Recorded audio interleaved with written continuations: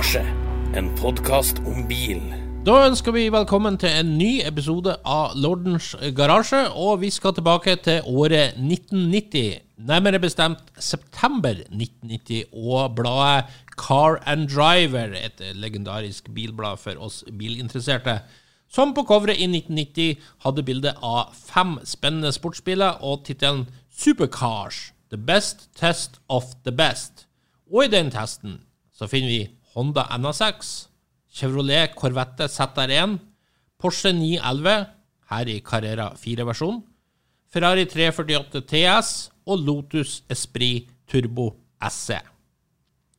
Vi skal prøve å finne ut hva som er vår favoritt av det her. Og når jeg sier vi, så betyr det at jeg har 2 gjengangere på besøk her i studio. Det er Hilberg Ove Johansen og Bjarne Reistad. Velkommen. Takk for det. Takk, og godt nyttår til lytterne, og håper det ikke har vært så mye hjemmekontor at de har strikket futteral til alle fastnøklene og vatrene sine og sånne ting. Det blir gøy. Vi krangler litt igjen om hva som er den beste bilen. Eller kanskje vi er forbløffende enige. Hvem vet? Det vil tida vise. Jeg tror det blir veldig mye subjektivt her. Det kan bli det. Men vi får se. Det er et spennende knippe med biler i hvert fall. Vet du, jeg tar den bilen som jeg kanskje tror det er minst kontrovers rundt først. Porsche 911. Porsche 911. Bjarne, dine tanker? Ja, for det første så må jeg jo si at det er jo i god Porsche-ånd. Den ser jo akkurat ut som den har gjort bestandig, skal jeg ta å si. Den har jo blitt forbedret, og om ikke jeg husker helt feil, jeg har jo kjørt en del i 64, men den fikk vel servostyring, og det ødela vel litt av styrefølelsen, synes jeg da. Det fikk de vel både med og uten. Jeg er litt usikker på det der, men igjen, en flott bil har egentlig alt, men når det kommer til utseende, så blir jeg litt tamt, litt kjedelig i forhold til resten av den. Det må jeg bare si. Så det er lite evolusjon å hente på utseende. Ja.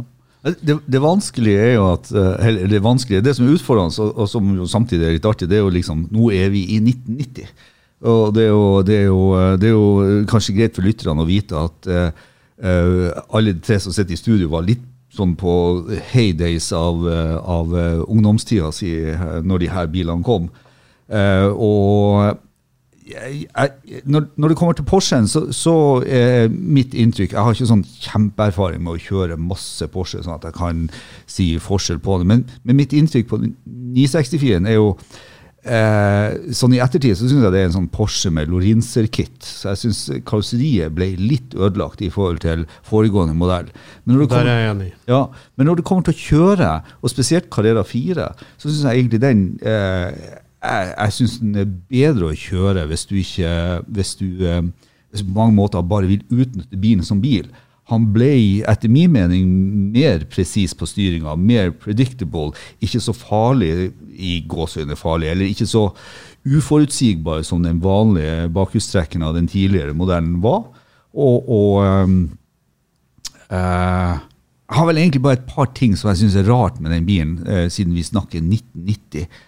Det er det at når jeg setter meg inn i en sånn 964 så føler jeg fremdeles at jeg sitter på skrå og så har jeg vinduspussere som parkerer midt oppe på ruta og det synes jeg er rart i 1990.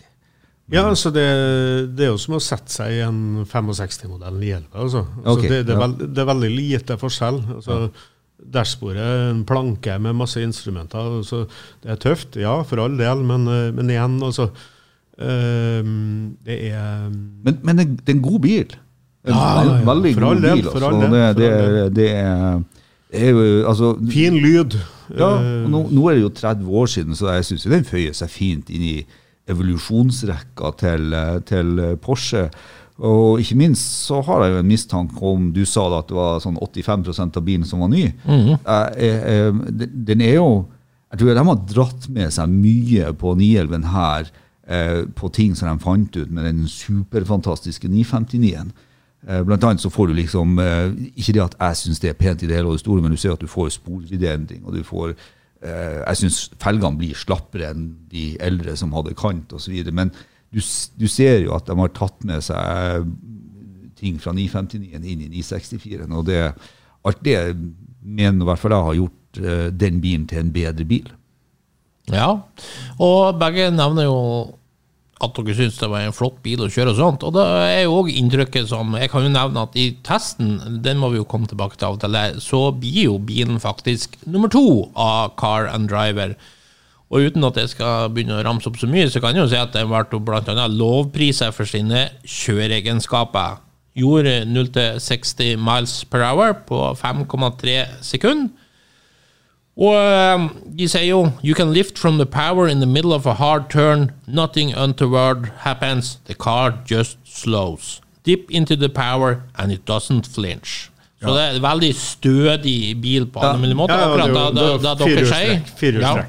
Da du inne på det jeg prøvde å illustrere som mitt inntrykk også, når jeg kjørte den bilen kontra en eldre enn bare bakhjulstrekk, at plutselig så ble den litt mer lettkjørt, men ikke på en sånn måte at den går saktere egentlig, tvert om, og for en som ikke veldig utdannet, så vil jeg oppleve 964 som en bil som har bedre kjøreegenskaper enn forgjengeren.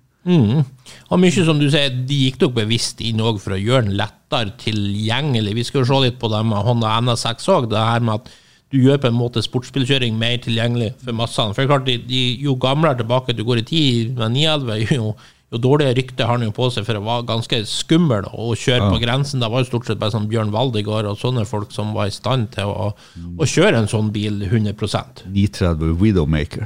Ikke sant? Ja.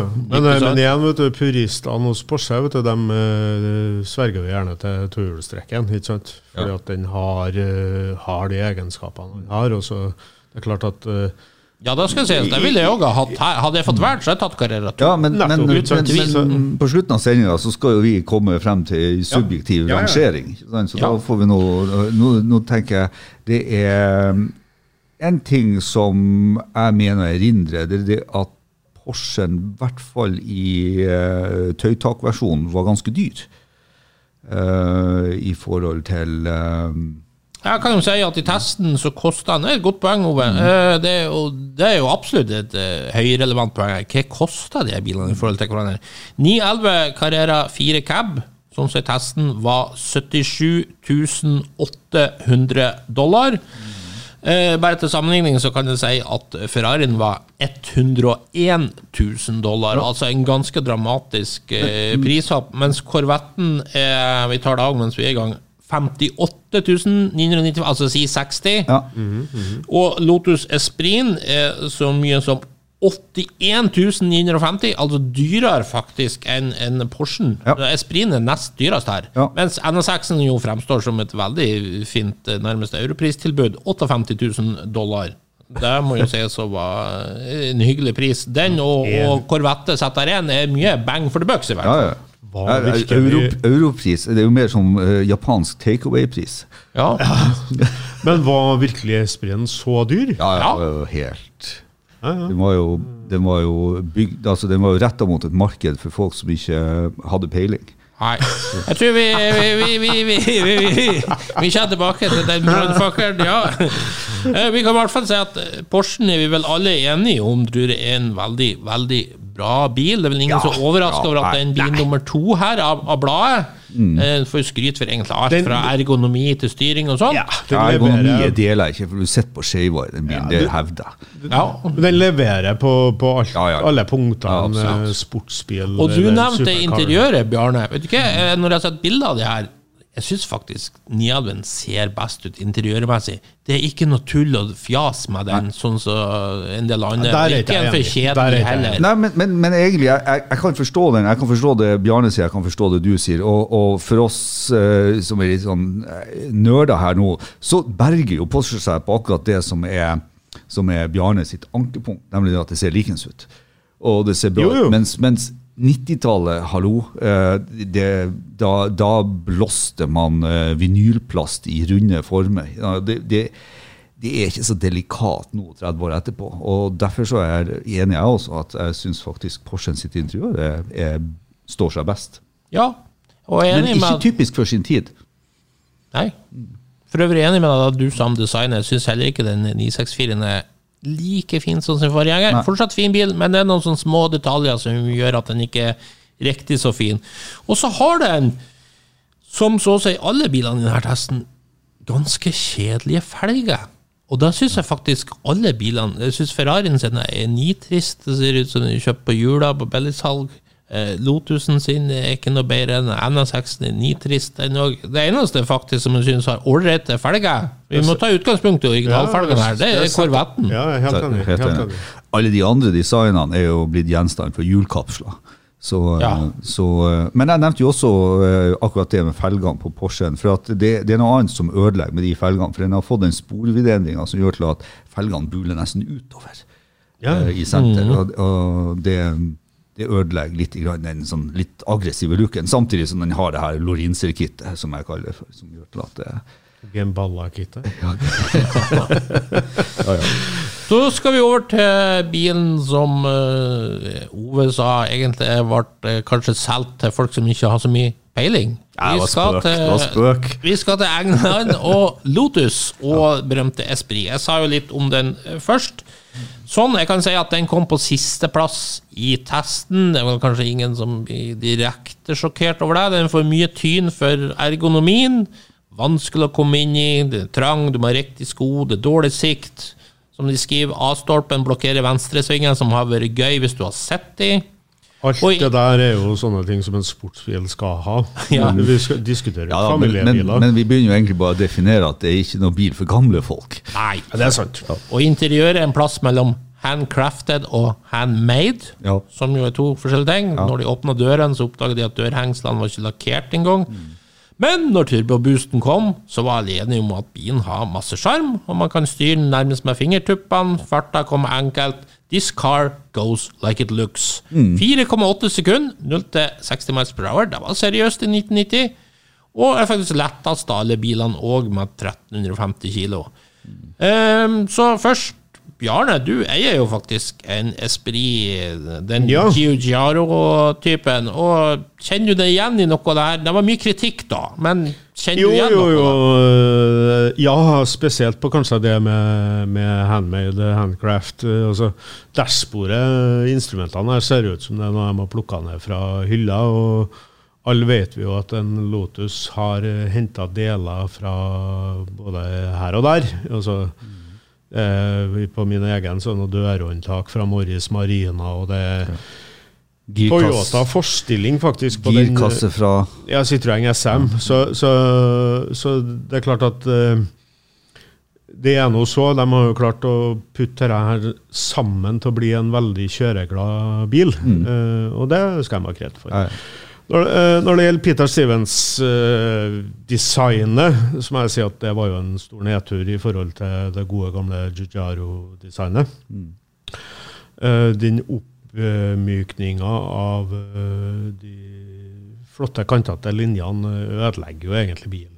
Selv om den ser jævlig tøff ut den dag i dag, så må jeg si meg enig. Altså, det er en bil som er laget egentlig litt kompromissløst for å være bra å kjøre, og det har gått litt på bekostning av både kvalitet og kanskje ergonomi. Altså, det er litt avhengig av jeg sitter godt i min egen, men det er klart at jeg sitter bedre i en 911.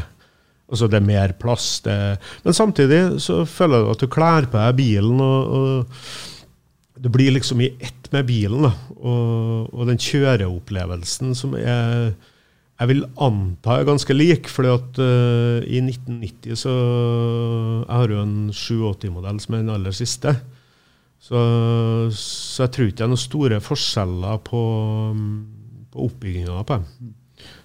Så nei da, flott bil, men igjen, litt lack of quality, og kanskje det Peter Stevens utseende gjør at den bilen hva skal jeg si? Charmerende. Jeg er litt enig med testen. Rett og slett. Jeg har på å si sånn overfladisk, nå vet jeg jo ikke alt om testen, men jeg tror hvis du tar bort at du nybilkjøper I 1990, så det du nevner, det jo sånne ting som en nybilkjøper I 1990 ville ha lagt vekt på. Men for meg så blir Lotus hele tiden, så lenge Colin Chapman sin filosofi liksom med I bilkonstruksjon. Og det jo ingen tvil om, for du leste jo opp en annen ting, nemlig at denne bilen rask, den handler veldig bra, hater å si det, men sånn, hater uttrykket sånn dynamisk å kjøre, det vil man jo si at den kjører veldig bra. Så egentlig, hvis du skreller bort alt det som antagelig I 1990 under testen var bang for bucks, altså hvor mye får du, så sitter du egentlig igjen med en Lotus Esprit som fullt på høyde med de andre bilene, rent sånn performance-messig, og jeg vil jo si at utseendet 30 år etterpå, like it or leave it, det ikke true wedge design lenger, det jeg helt enig I, og så det sånn at, men wedge design, hvor mange likte det egentlig, så at for noen så vil denne versjonen være finere enn den opprinnelige versjonen, mens for puristene så det fy, og det skjønner jeg jo. Det blir veldig subjektivt. Det blir veldig subjektivt. Men altså, bilen som bil, den jo en performancebil og en sportsbil og sånne ting. Og så det men det jo på grunn av at det en Colin Chapman-filosofi I bilen. Absolutt, den lett. Den har en langbeint, relativt småvolumsmotor som får hjelp av en turbo. Jeg vil tro at den bilen, jeg har aldri kjørt den, jeg har kjørt Bjarne sin bil, men jeg vil tro at denne bilen har turbolegg. Og det tror jeg kanskje han har ikke turbolegg. Det jo det som liksom vært kjennetegnet på turbobilene til Lotus, at de har unngått faktisk det. Nei, og da I stor grad, og det jo det som så magisk med dem. Og da får du jo egentlig bare en bil som I realiteten har en 3,4 liters naturlig aspirert motor, som de fleste av konkurrentene her har, bortsett fra Corvetten. Ja, veldig jevnt og fint drage. Så jeg har egentlig lyst til å forsvare Lotusen på akkurat det, og egentlig si meg litt uenig I testkonklusjonen med at den skal være dårlig I 2020 I konkurranse her. For at I dag så tror jeg den bilen har blitt ansett så mye bedre kjøp enn den ble gjort I 1990. Ja, men det jo også litt på grunn av at nå prisen mer riktig justert, vil jeg si. Og du må jo ikke unnslippe det faktum at den nok den skraleste bilen her ved siden av Ferrarien og holder I drift. Ja, men nå du inne på, på å si, eller del 2 av diskusjonen vår, hva jeg subjektivt mener I forhold til hva jeg ville ha valgt selv også. Men som sportsbil, performancebil, så den Lotusen der, det en bra bil, altså. Ja, selvfølgelig det. Og jeg vil forsvare design også. Helt ærlig, av de 5, så synes jeg kanskje den og NSX-en de 2 peneste å se til, selv om det Peter Stevens-designet. Men det sier bare litt om hvor genialt bra det var opprinnelig. Ja.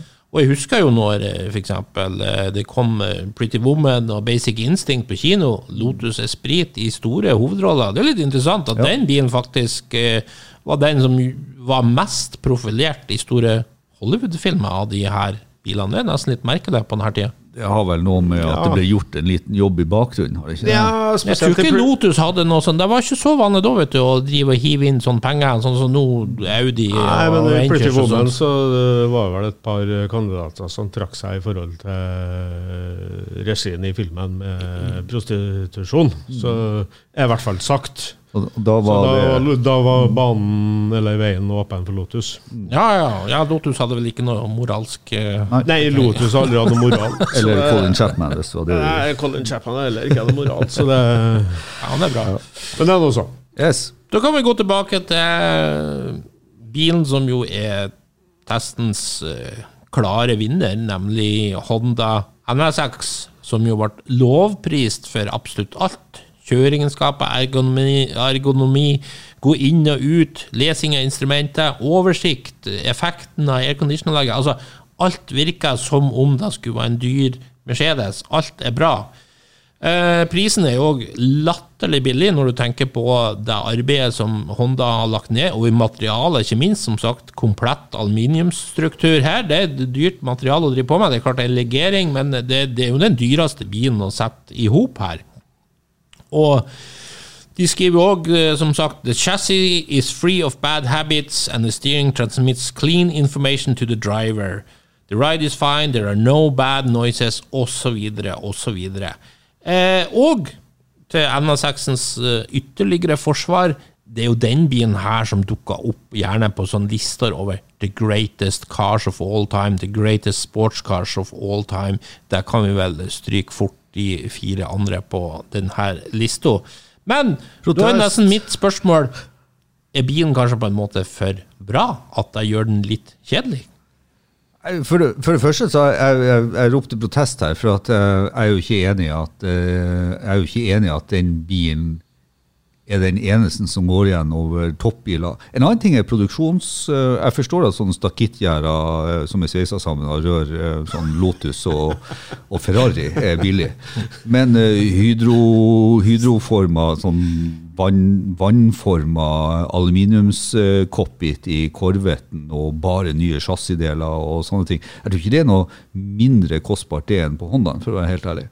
Jeg tror ikke Honda, den får ikke Honda sånn uten videre hos meg, altså, at den skal være så mye mer komplisert. Den har en fantastisk motor, og den med VTEC-en, og jeg helt enig, Honda kommer bare med en sånn hands down, alt bra med den bilen. Men at den kjedelig, det handler jo ikke om at, det handler eventuelt ikke om at alt gjøres så bra. Det handler rett og slett om at den har ikke den samme fleren som mange av de andre bilene har. Heller ikke designmessig, synes jeg. Selv om den jo langt ifra stygg. Den er jo pen, den også. Da må jo jeg kaste inn protest. Det må jo si den peneste designet av de her 5. Den skal jo komme tilbake til. Ja. Nei, men det er litt tilbake til testen, og den kaller for litt sånn den objektive vurderingen av bilen, så er jeg enig i at Honda NSX er en fantastisk bil å kjøre. Fantastisk motor, fantastisk lyd, og balansen i bilen, og egentlig også, sånn som jeg har opplevd, jeg har fått kjørt den en gang, både hva den tåler, at den er mjuk, eller mjuk er jo feil å si om en sånn type bil, men den kan jo bli kjørt på vanlig vei og ikke oppfattes som en go-kart, men når du kjører den på banen, så har den allikevel et utrolig godt grep. Altså, men det er jo spesielt den motoren og motorteknikken, og liksom hvordan alt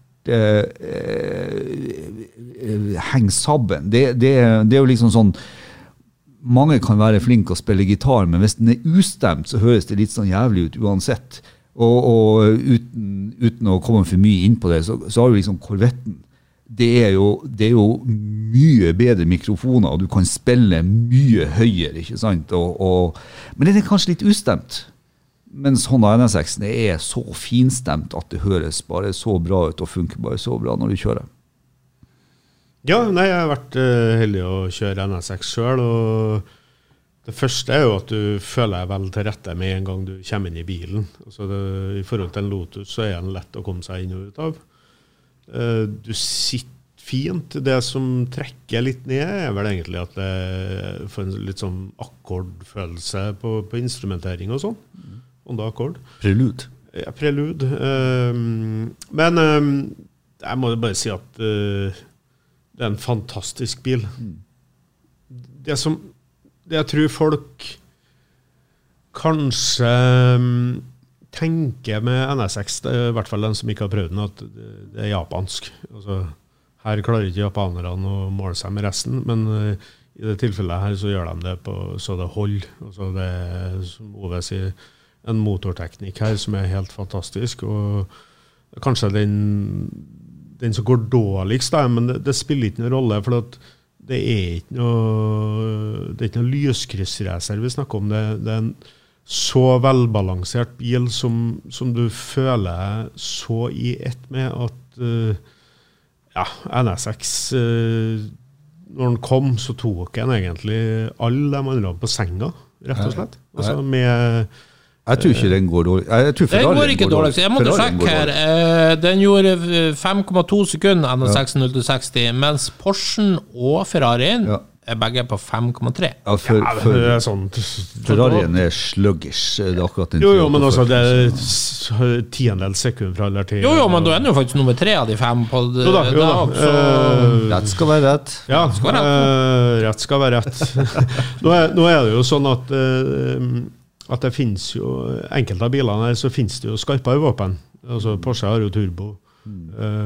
Lotus har SX180, ikke sant? Så de har, noen av bilene her har noe flere å dra frem fra skuffa. Ja, den blir ikke billigere antagelig. Nei, men det har ikke NSX, men la oss nå bare så jeg nevnt. Det har jo ikke NSX for gateversjonen i hvert fall, men NSX det fantastisk bil, synes jeg da. Kom det aldri noen type R-versjon av det? Ja, det kom masse versjoner etter hvert og alt sånt. Ja, men ikke i gateversjoner, ja. Jo, senere kom det kanskje. Ja, senere så kom det. Du vet, man fikk jo facelift og bla bla. Ja.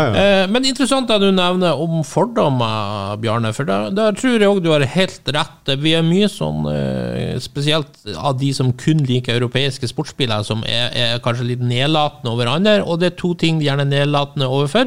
Det japanske sportsbiler, og det selvfølgelig kanskje en enda større røklut, amerikanske sportsbiler. Og da kommer vi inn på Corvette ZR1, som vi kan ta nå, som kommer inn på for øvrig... Jeg har hørt om folk som bare drikker italiensk rødvin, og så spør jeg hvorfor det.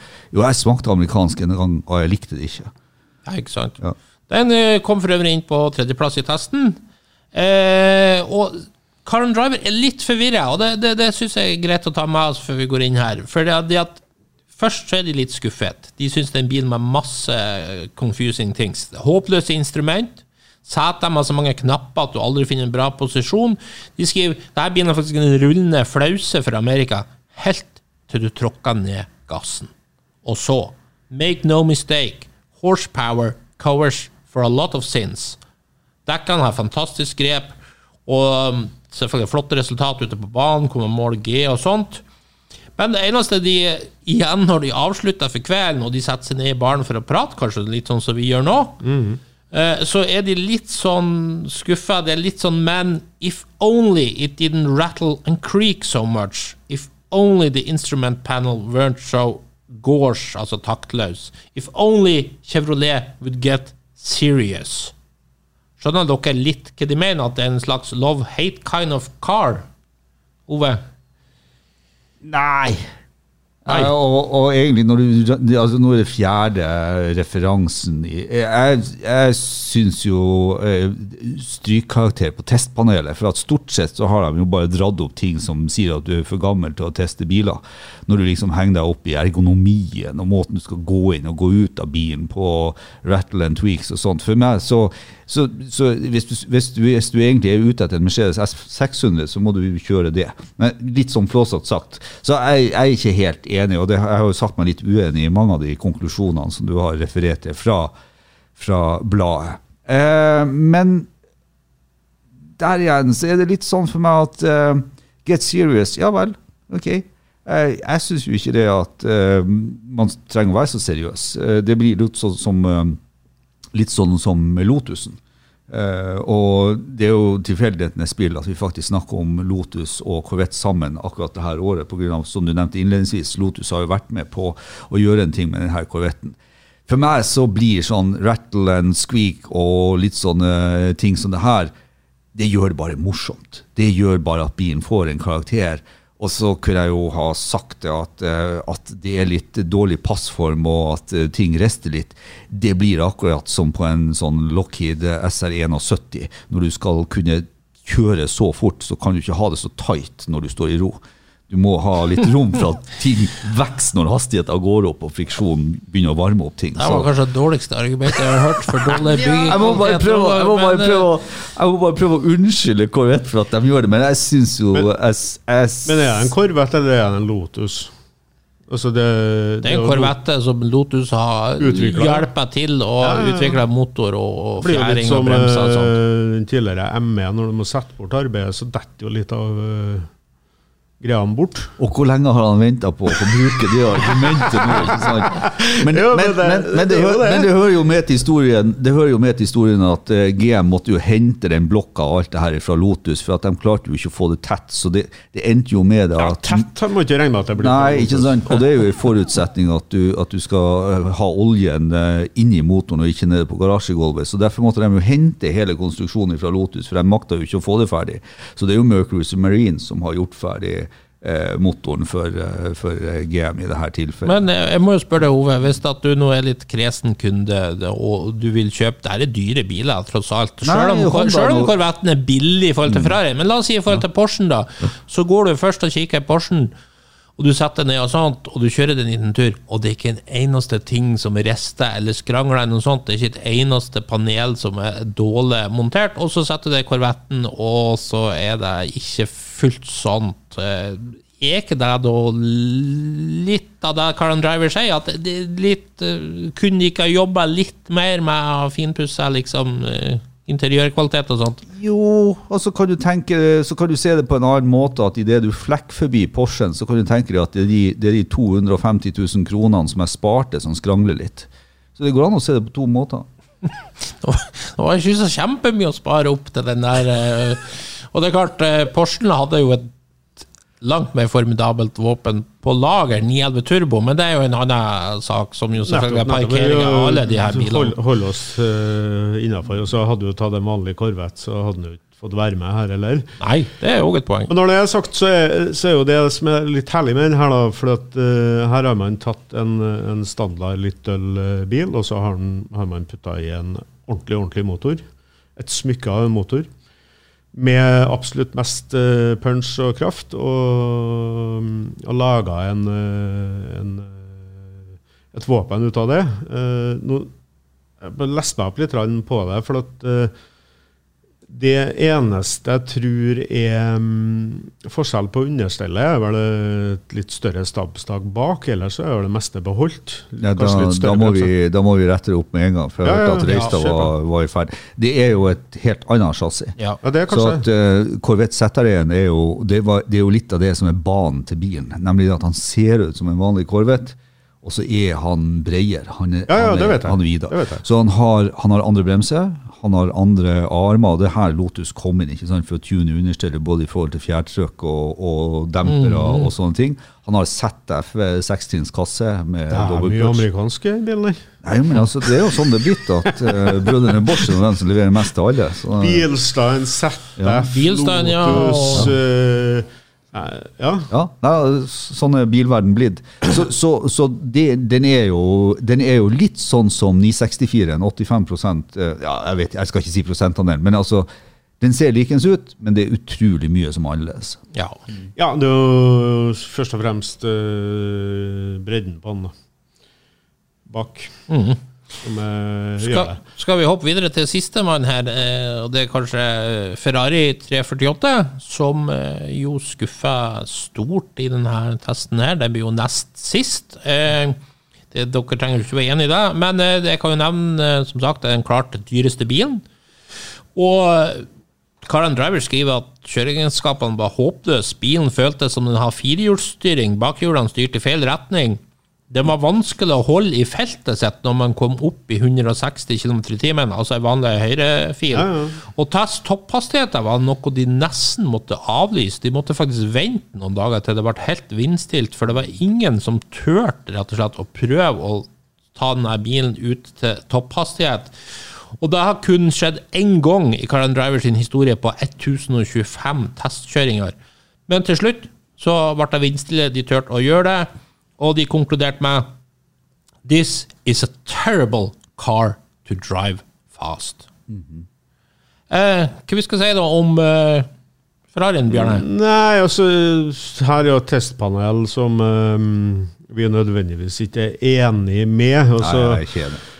Jeg har jo kjørt bilen, men jeg har jo ikke kjørt den i sånne hastigheter, selvfølgelig, men det er jo mange som sier noe helt annet. Så jeg vet ikke helt om...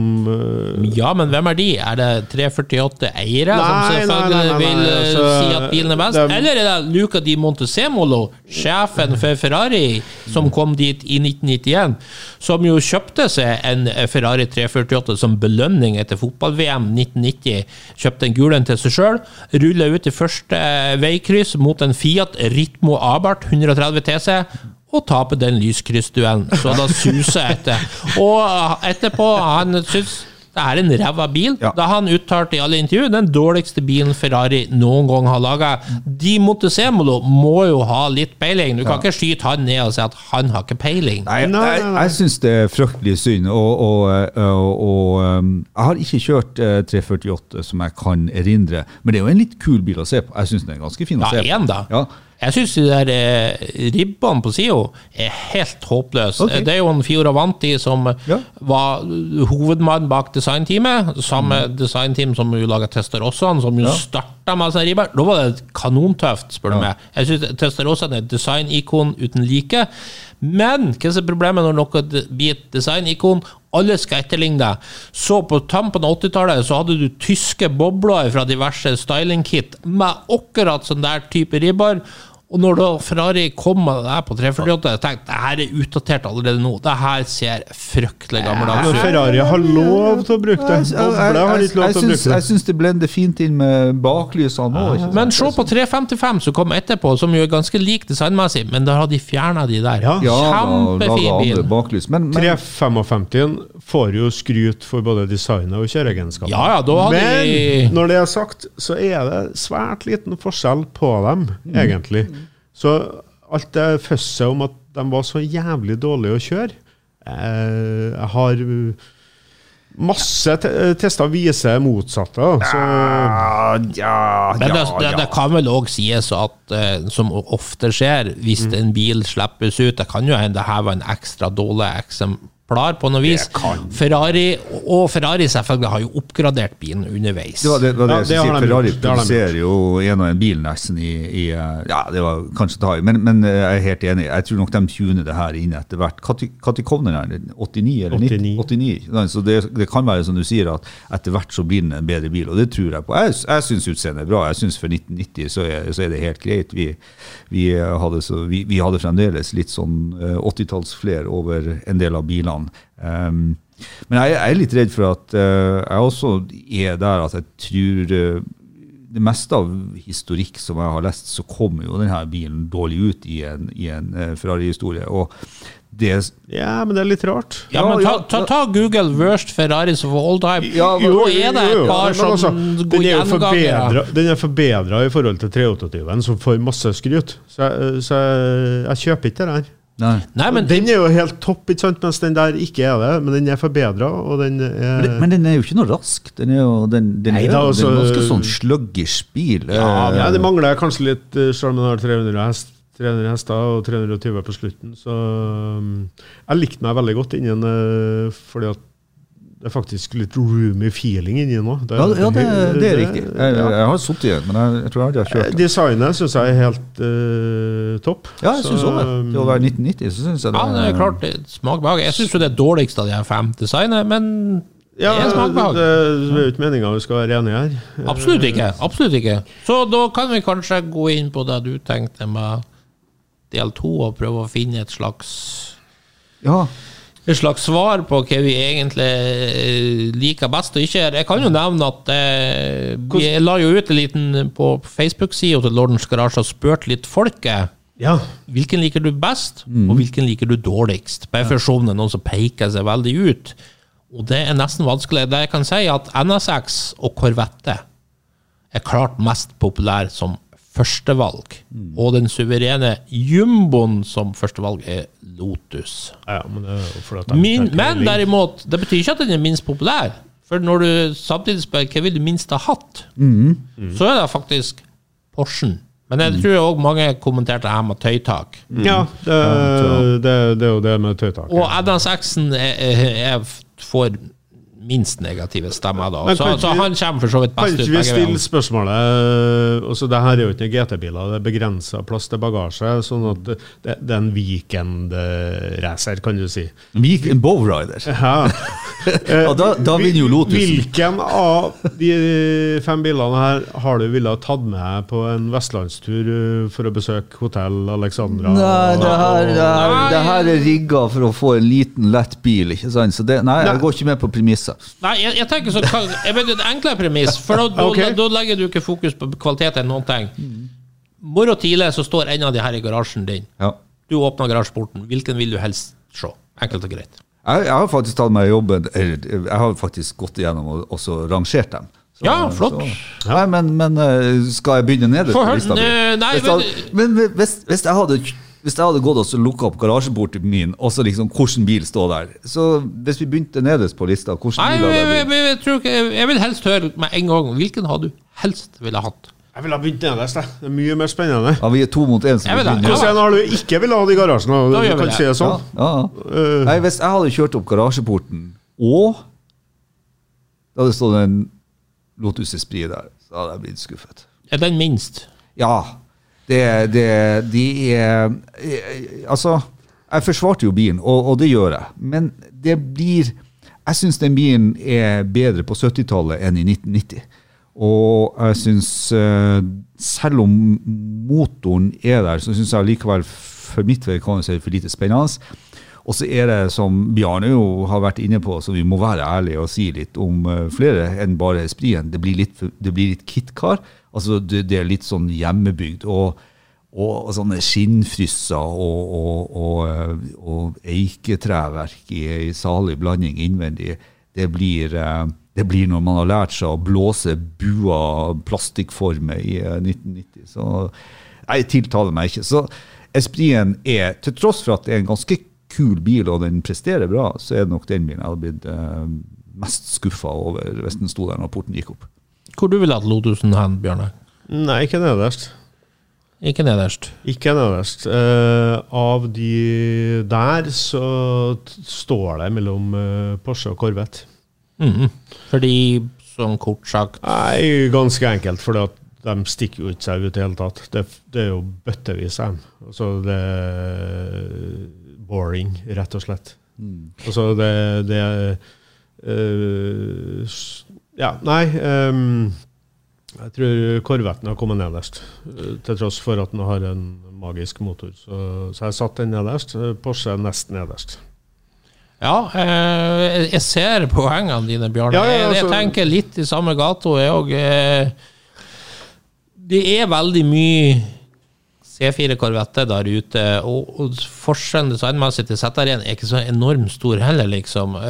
Og 911 er det jo selvfølgelig også masse. Så vet ikke, jeg tror nesten er enig med det og tar ZR1 ned. Selv om det er den motoren som er absolutt like best her. Altså, det er jo den eneste bilen for meg i testen som har en motor som virkelig appellerer til meg, en stor V8, enig. og ikke det her flatplane-tullet cranket til Ferrari, men en ordentlig V8. Så, hvordan i all verden klarer dere å plassere nærmest en av topp 3 korvettene som en stor skuffelse i garasjen deres i det her beitet her? Når du blant annet snakker om kanskje den dårligste Ferrarien som er laget, det var dine ord, eller at du sa. Så her snakker vi altså om King of the Hill. Her snakker vi om en Corvette som bare egentlig banker resten av sportsbilverden med en motor som er historisk bra. Den er jo underrated i det. Den har jo flere og bang som ingen andre biler klarte. At det er en Chevrolet, og at den koster halvparten av en Corvette, men allikevel dundrer ifra den, så skal man liksom bli sånn, nei, det gnisser litt i dashbordet. Hallo? Nei, men det var ikke argumentet. Det var ikke argumentet mitt i hele tatt. Og så ikonisk design. C4-en ser jo bra ut en dag i dag. At mange folk liker bilen, kan jo ikke diskvalifisere den. Jeg er enig i det at siden han Bjarne har Esprit, så kan det være diskvalifiserende, men ikke for at mange liker Corvette. Så her setter dere jo de to, etter min mening kanskje, i hvert fall 2 av de 3 beste bilene, og sier, jeg blir skuffet hvis jeg fikk en. Det er jo, så dere ikke skjønner, dypt uenig. Ja, men Bjarne sitt poeng er bare at det er for mange av de. Du ser for mange av de, og det er helt enig. Du gidder jo ikke å snu etter en sånn bil en gang. Men din nummer 4 da, Ove? Jeg føler at jeg blir ganske alene. Det eneste jeg trøster meg med, det jo faktisk det at litt sånn utifra hva du sa, så tror jeg er ganske enig med folket. Eller folket er ganske enig med meg. Nei, for meg så blir det var jo litt ondt å sette spriten nederst på grunn av at jeg også liker bilen, men jeg sa noe hvorfor. Ferrarien.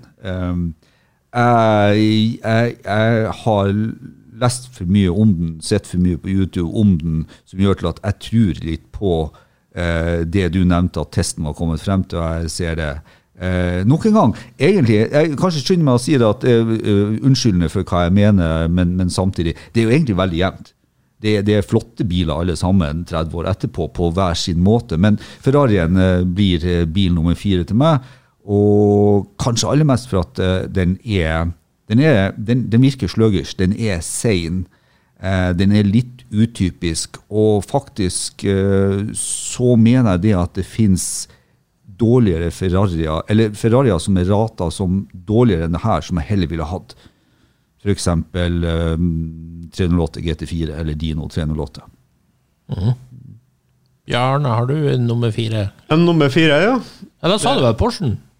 Ja, det stod jo mellom meg, men jeg satt Corvetten nederst, og Porschen nest nederst. Ja, ikke sant. Og kort fordi du tar Porschen, litt på grunn av det du sa, det blir for vanlig og for mange. Og... Ja, det blir for vanlig, og så det er boring, rett og slett. Ja.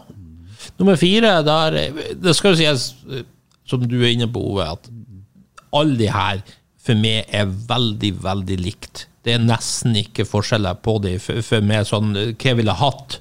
Så i morgen kan jeg gå til Corvetten nærmest som nummer 1. Det er nesten helt umulig, synes jeg, å ta det, og det er ingen som utmerker seg heller på topp for meg. Så akkurat nå, så setter jeg nummer 4. Jeg sier meg enig med Ove, jeg tror jeg setter Ferrarien.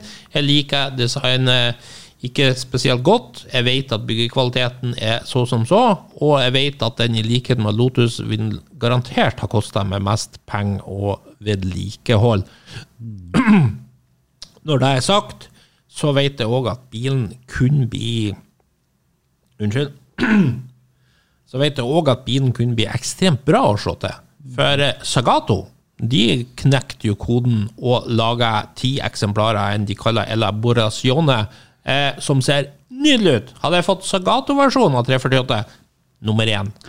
Ja, men da kan jeg jo spørre, hvis du hadde fått Sledgehammer C4, så har jeg fortsatt tatt Zagato Ferrari.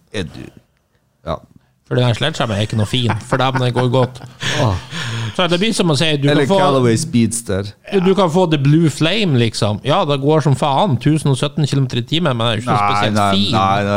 Nei, det blir en utrert. For at det finnes jo Callaway Speedster, og det finnes jo Sledgehammer, og det finnes masse utgaver av ZR1 også, som jo er helt fantastisk bra. Ja, det blir litt for sånn glatt i det. Men det blir jo litt sånn, for min del, altså, hvordan bil vil du faktisk bli sett i? Tenker jeg da. Ja, det har jo du besvart. Det er jo Esprien. Så det er jo... Nei. Altså, hvis vi skal begynne å bevege oss opp på 3D-plassen, så setter jeg Esprien der. Ok. Alle sammen hadde vel kanskje ventet at jeg satt den på topp, men jeg gjør jo faktisk ikke det. Og det har litt med at som en Arnstein er inne på at det er det kan være litt utfordrende å eie en sånn bil selv om en sannsynligvis er mye bedre enn sitt rykte, så er det litt sånn, kommer jeg meg hjem på lørdagen når jeg skal dra hjem fra hytta, det er litt sånn så du anbefaler den til å kjøre på hytta med, altså? Spørs hvor hytta ligger. Ja, ikke sant, ja. Hytte i Monaco, så var det jo bra, ikke sant? Nei, jeg setter den på 3D-plass, også fordi at jeg synes at designet holder seg bra, men det er litt ødelagt i forhold til opprinnelige. Ove, 3D-plass? Ja, egentlig det er jo en delt tredjeplass mellom de to foregående bilene og bilen som er på tredjeplass sånn sett, men jeg bare valgte å rangere dem utifra noen detaljer. For meg så blir det Porschen. Du kom jo med en twist her på innledningen av programmet der du sier at vi kunne godt ha hatt en kupé, men jeg tror likevel den hadde havnet på tredjeplassen. Rett og slett for at det er en bra bil.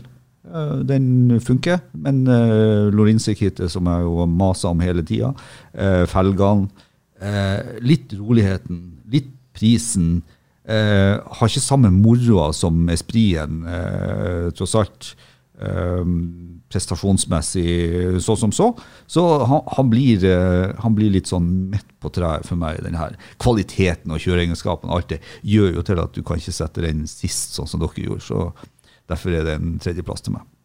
Ja, nå har jeg ikke helt kommet til Porschen enda.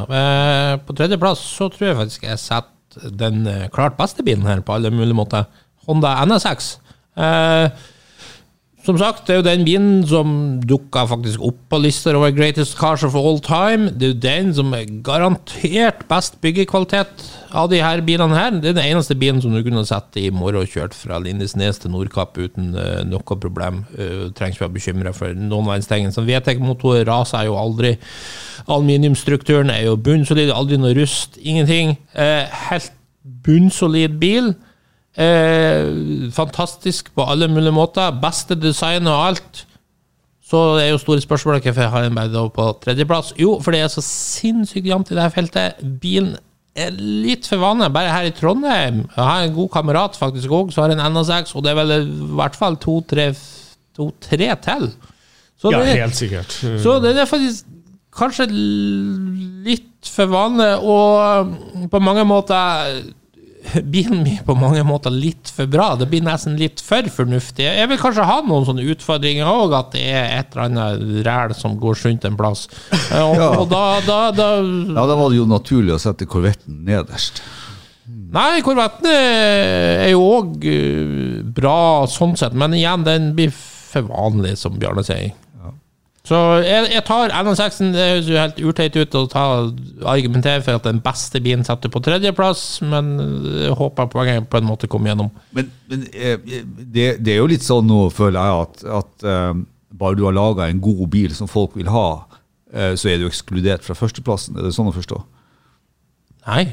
Okay. Det her helt 100% subjektivt, og, ja, og det som så bra. Min vei er bare galskap, så ingen lyttere må høre på mine råd i hvert fall, det helt sikkert. Andreplassen? Skal jeg gå på andreplassen? Ja. Ja, siden du plasserte NSX-en midt i feltet, så mener jeg det at NSX-en fortjener andreplassen. Og det synes jeg den fortjener for at det hands down den beste bilen, rent sånn kjøreegenskapmessig. Ja, byggekvalitet, byggemessig, alle de tingene, brilliant motor, presis styring, chassis, feeling, alt bra med den. Og så kommer en sånn personlig preferanse, det det at det blir litt sånn, det blir litt revisoraktig og ikke så spennende.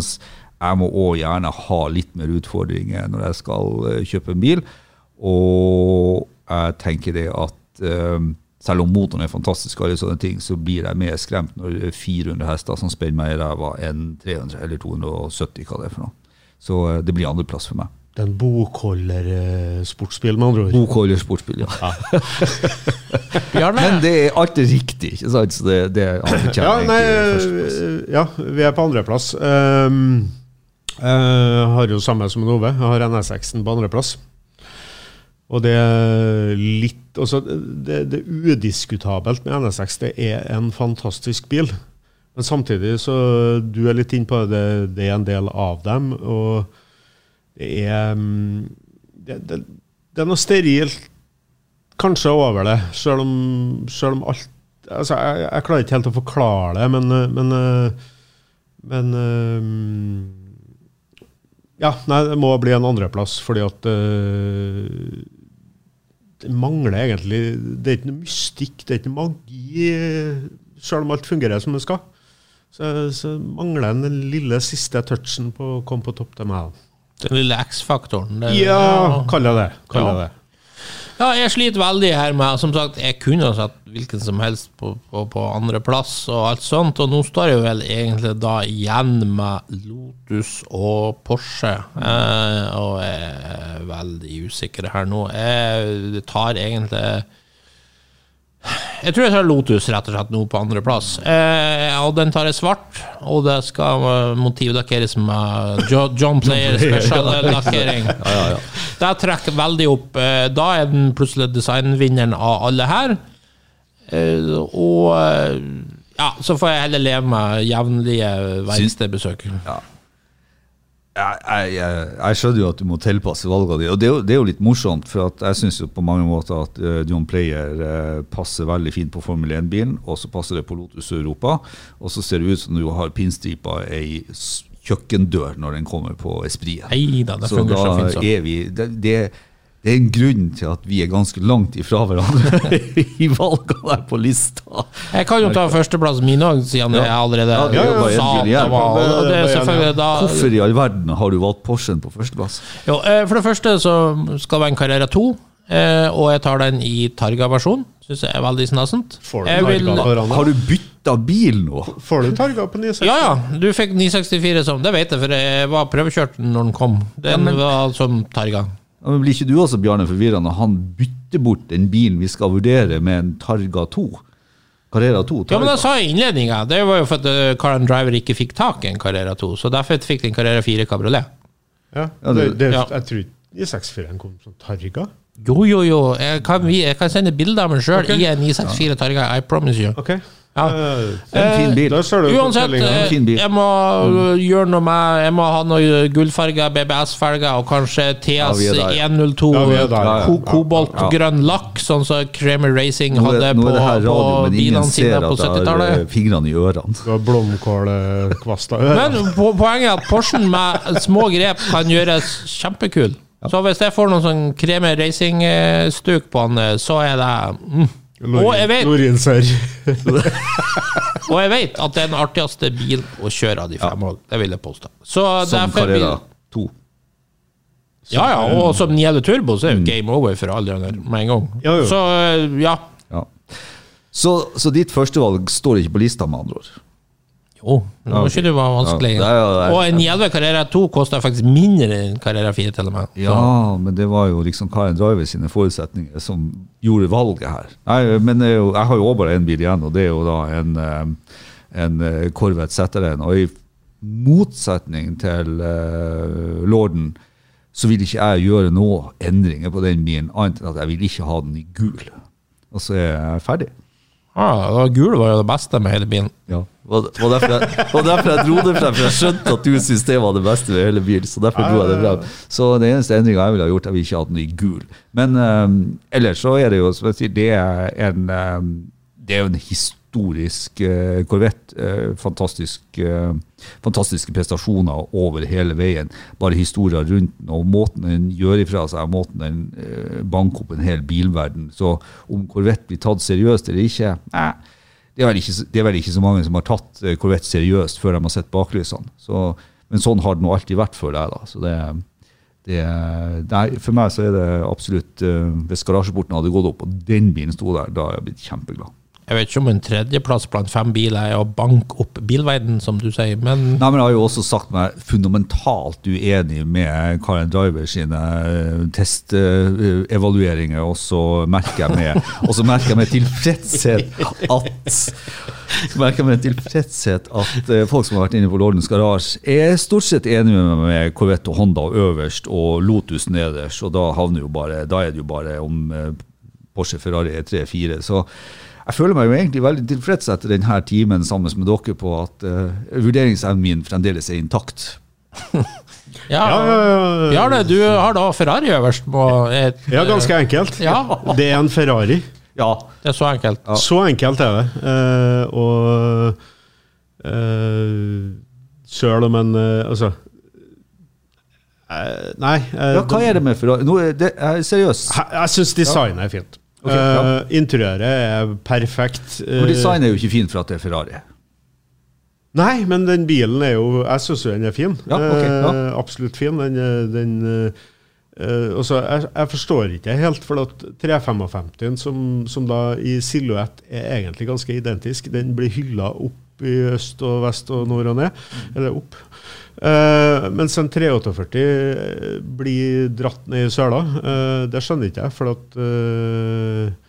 den er like harmonisk, synes jeg. Interiøret er magisk, roomy, som sagt tidligere. Du har gaten på girgreiene. Nei, for meg Ferrari. Altså, de kan si hva de vil. Altså, jeg har tenkt å grisekjøre en sånn bil uansett til det ytterste. Så det posørbil for deg? Ja. Ja, selvfølgelig en posørbil.